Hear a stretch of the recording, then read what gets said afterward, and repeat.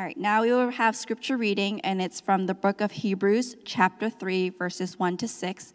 In your pew Bibles, that's page 1002, and I will be reading from the ESV version. Page 1002. Therefore, holy brothers, you who share in a heavenly calling, consider Jesus, the apostle and high priest of our confession, who was faithful to him who appointed him, just as Moses also was faithful in all God's house.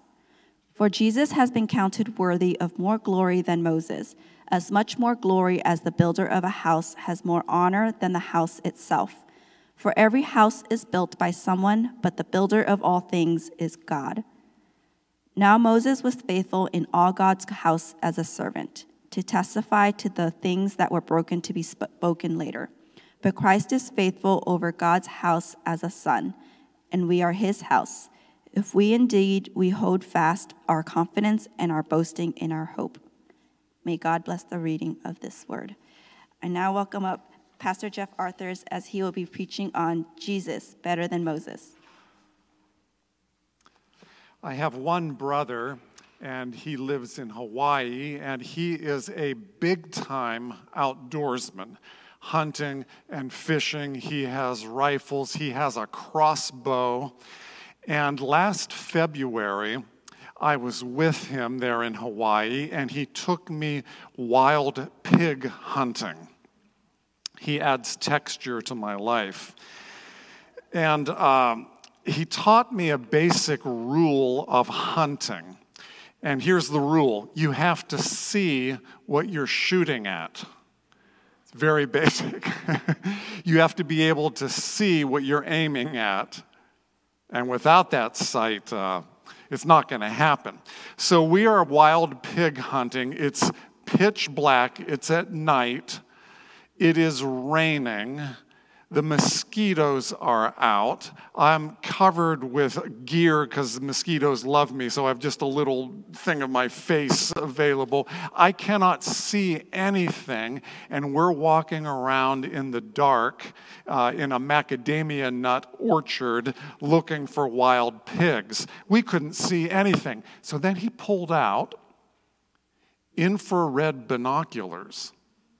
Those things are cool. He let me look through them, and I looked, wait, what's down there? Oh, no, it's just some horses down at the end of the pasture.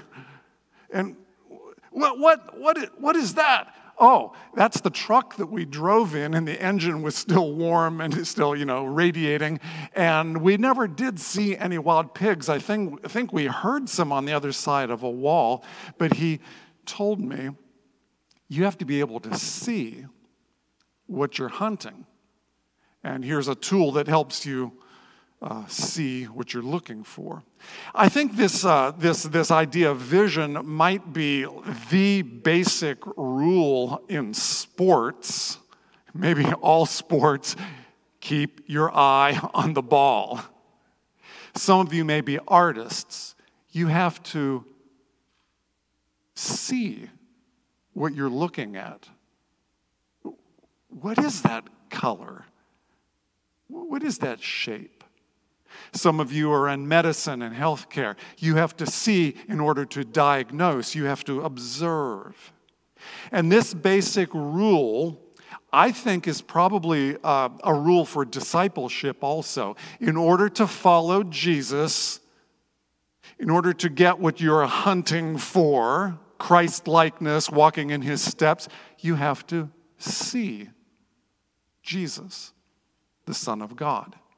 And that's what our author is telling us, and that's what our passage does today. Now, some of the recipients of this book had taken their eyes off of Jesus, and they were, as we've talked about in the past, they were drifting, or they were in danger of drifting. This actually happened to my parents. My parents were saved soon after they were married, and with the zeal of new converts, they went off to Bible college, Barrington Bible College in Providence, Rhode Island. And they were going to be pastors and missionaries and serve the Lord. And even while they were at Bible college, they drifted away from God. And if you hear them tell the story, they took their eyes off of Jesus and put their eyes on some of their fellow classmates. I think they were disappointed in what they saw. I think some of their professors, they were disappointed in what they saw, and they concluded without rationally thinking it through, I guess whatever happened to us when we were saved, I don't know if it has any substance in any reality. And they quit looking at Jesus and they drifted. So the author says, right there in verse 1, "Holy brothers, you who share in a heavenly calling, consider Jesus." That word consider is an intensification of the normal word for to know or to think about. So it's like really think about, really concentrate. It means to hold the mind on, to fix the thoughts on. So Crossbridge, this ancient word came to this congregation, probably house churches, probably in Rome. And now, 2,000 years later, it comes down to us. And the word for the day is keep your eye on Jesus. Fix your thoughts. Consider him. This is what we do on Sunday mornings. This is one of the big reasons why we come to church. C.S. Lewis said we are like, in World War II, we are in occupied territory. And up in the attic, we have a homemade wireless set, a radio. Shh, don't go up there in the evenings. Shh, shh, shh. It's illegal to have this.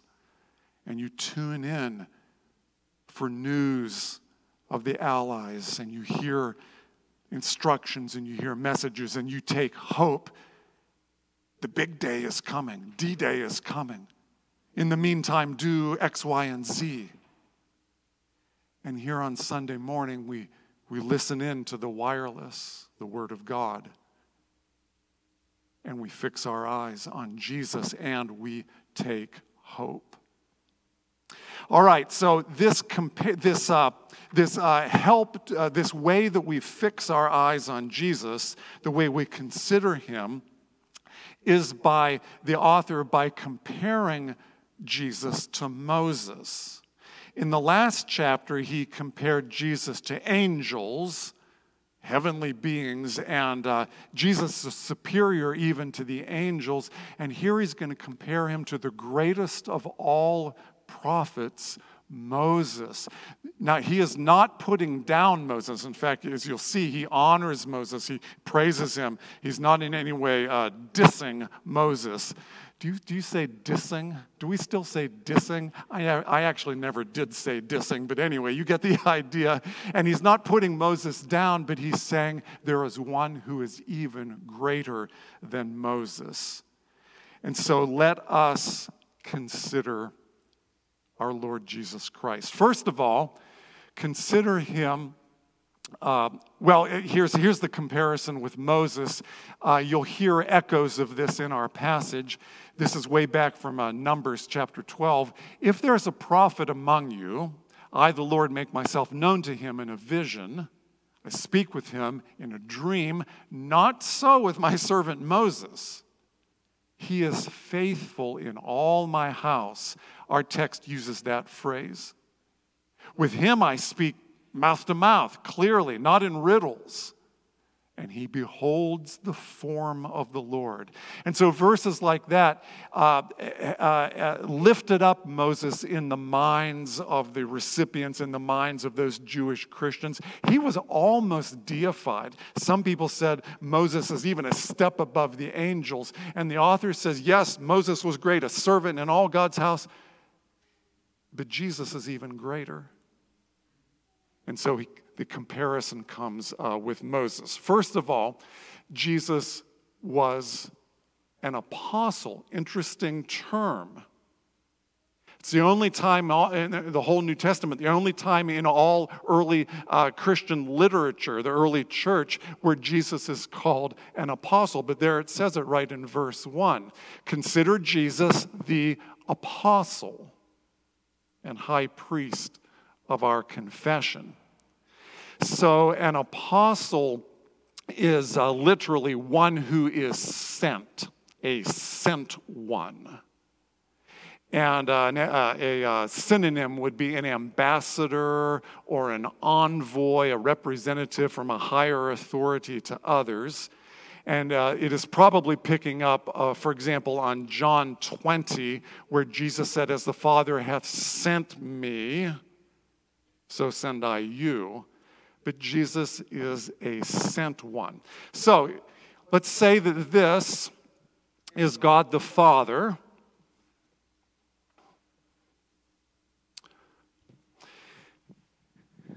And here are we, humanity. And so God the Father sent Jesus to humankind. Here's a little symbol that will help you remember Jesus is the apostle sent by the Father. So he's an ambassador, he's an envoy, he has a message, he has the will of God. John chapter 1 and our text, Hebrews, says he is the Word, the communication. So God has something to say to humanity. God says, I love you, I have a plan, I am building my kingdom, get ready, repent and believe the good news, and Jesus is the apostle and the high priest of our confession. Our Christmas song, do you remember the line? It says, "Word of the Father, now in flesh appearing." Jesus is the apostle of God. Was Moses an apostle in the sense of being a sent one? He was. Do you remember? He went up on Mount Sinai and God spoke to him and he got the 10 Commandments and he represented God and to the people. And so he's not dissing Moses. He's saying, man, you want to talk about apostleship? He became human. He embodied the will of God. He is the sent one from the Heavenly Father. Now, this first fact, this first designation about Jesus, the apostle, it taps into a deep human need, the need for transcendence, the need to know God, the need to connect with someone, something bigger than ourselves. Every human has a drive to connect with God. And the author of Hebrews says, well, that's why he sent Jesus. I was reading an interview that Tom Brady gave after he won his third Super Bowl. So this is back 2007 or something like that. And the interviewer was saying, okay, you've done it all. The third Super Bowl, you're the greatest, How do you feel? And Tom Brady said, I feel okay, but I wonder if there's something else. And the interviewer said, not many people in history have done what you have done. How do you feel?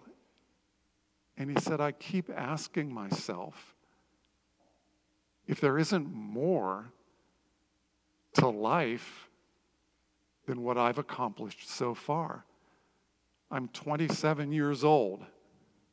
I won 3 times. My words, not his. A city falls at my feet and honors me. And I keep asking myself, is this it?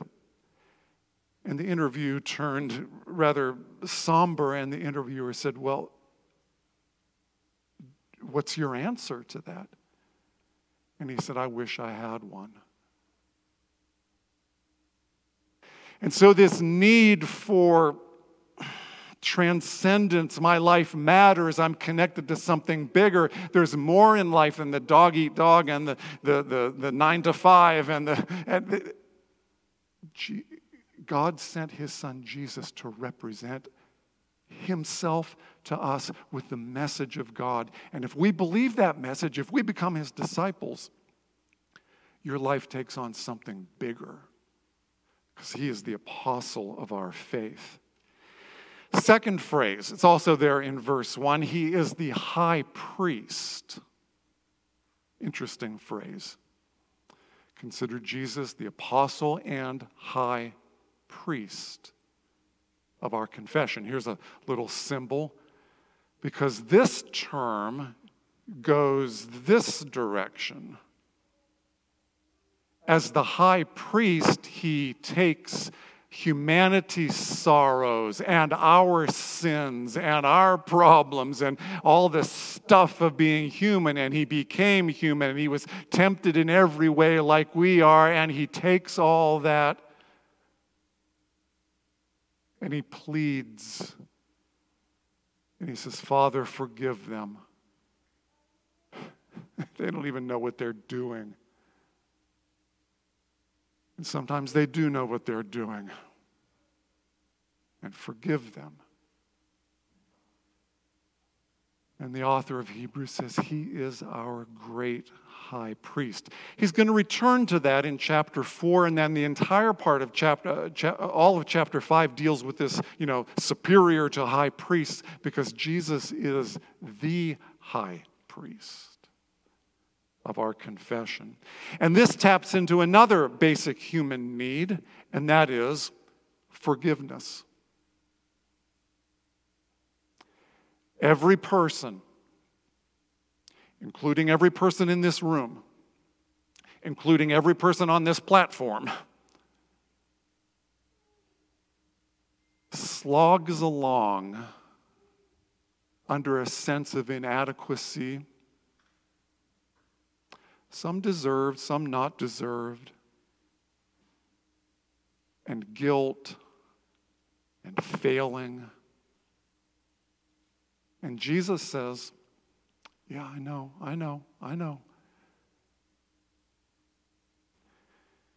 And he takes our sorrows and he says, Father, I've been down there. I know what it's like. Help them. Forgive them. I have died for them.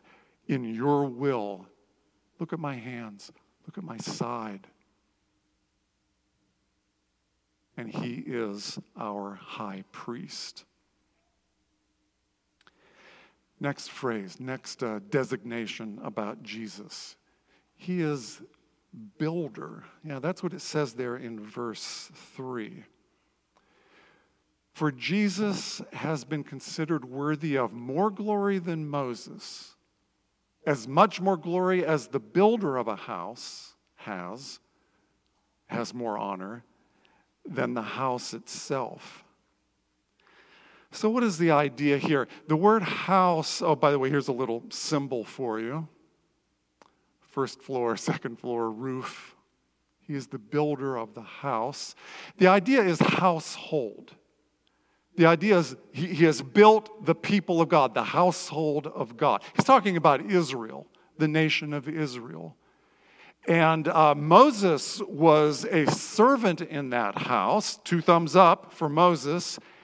Jesus was the builder, the convener, the sustainer, the caller of this household of God.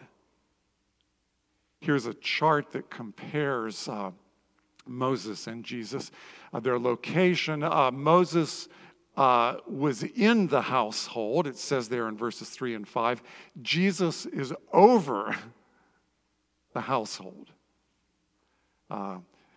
Moses was a member. He was part of the household. A leader, yes, but just one of the gang, one of the people of Israel.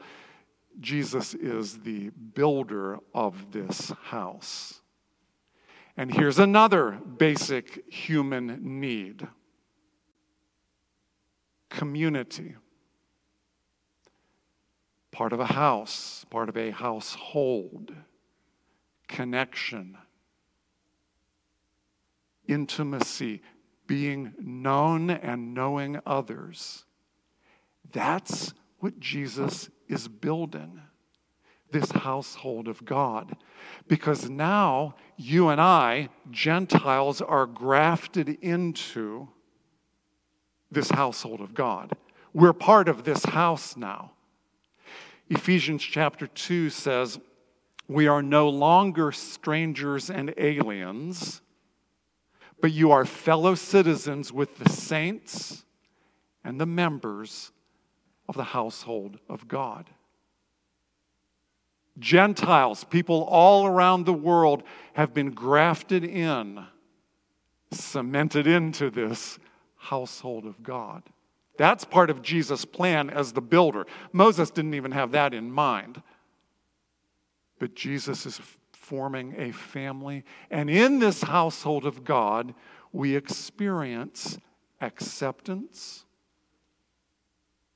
connection, honoring one another. You know, all the one another commandments of the New Testament: pray for one another, honor one another, encourage one another, serve one another. That's what happens in the household of God. The household of God. Now, each individual church, a small C church, expresses this great value of community at one level or another. Some are really good, and it's really beautiful, and it's wonderful to be part of that local body. Other churches, they're fighting among themselves, and it's not a happy place, and they're kind of dwindling and dying. But at this church, at Crossbridge, I'm not sure where you'd put us on this scale of, living up to the ideals of God and not living up. But I have seen beautiful expressions. Love one another, serve one another, pray for one another. Yes, admonish one another. Bear one another's burdens. That's the house that he's building. And it taps into our basic need for community and acceptance.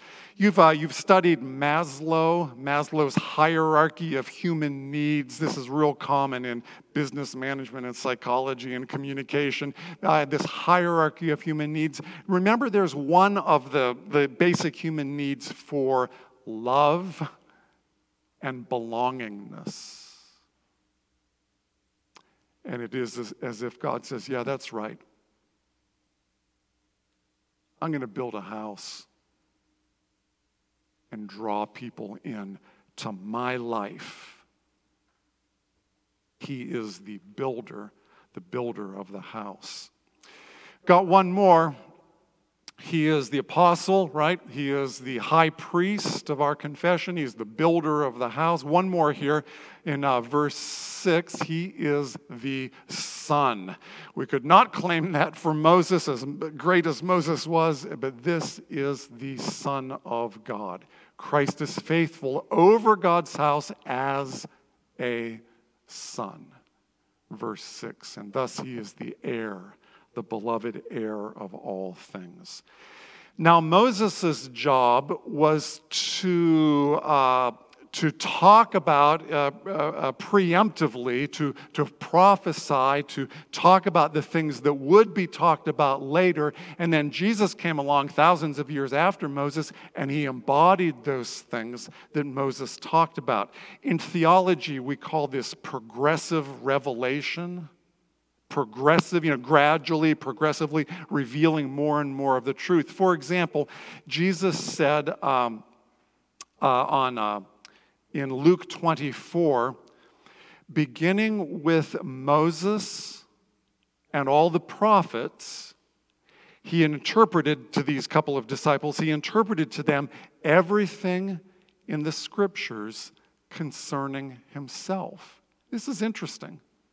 He's talking about Moses and the prophets and the Old Testament, and he showed them the stuff Moses talked about and the stuff the prophets talked about concerning himself. He was adding another layer of clarity and understanding in this unfolding progressive revelation. For example, Moses talked about the priesthood. Did you ever read Leviticus and those books? He talked about what the priests would wear and how they would be set apart for this special ministry and what they would do and how they would offer sacrifices, and he did that.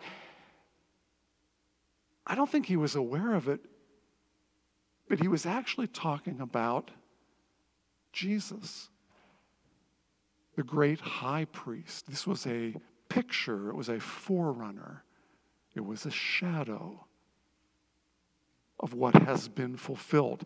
Remember, Moses talked all about sacrifices, like you had to sacrifice a dove or a pigeon, or you had to sacrifice a goat, or the big famous one that we know about, you had to sacrifice a lamb.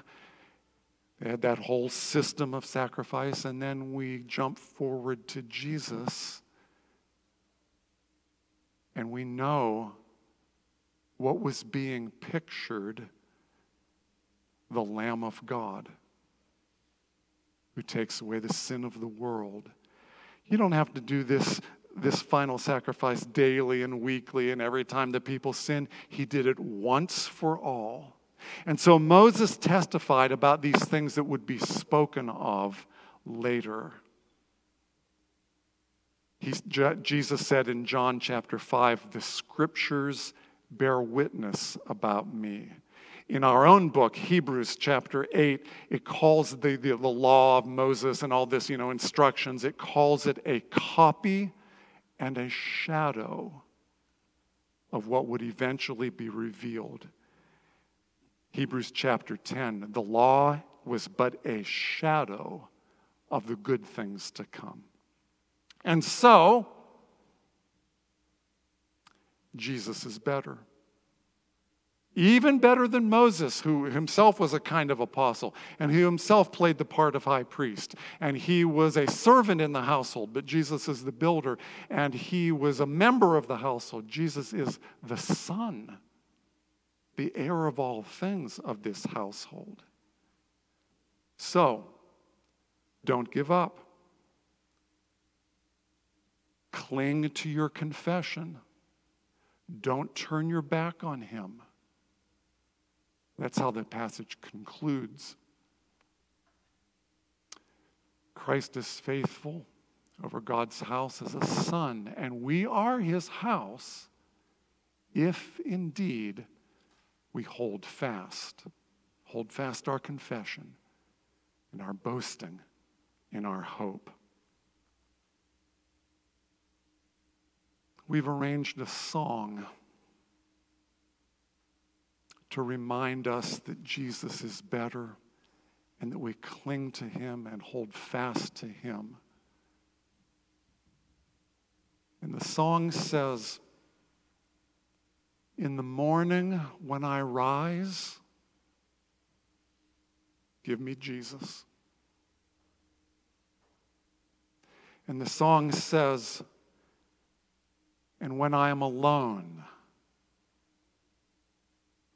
give me Jesus." And the song says, "When I come to die, yes, give me Jesus."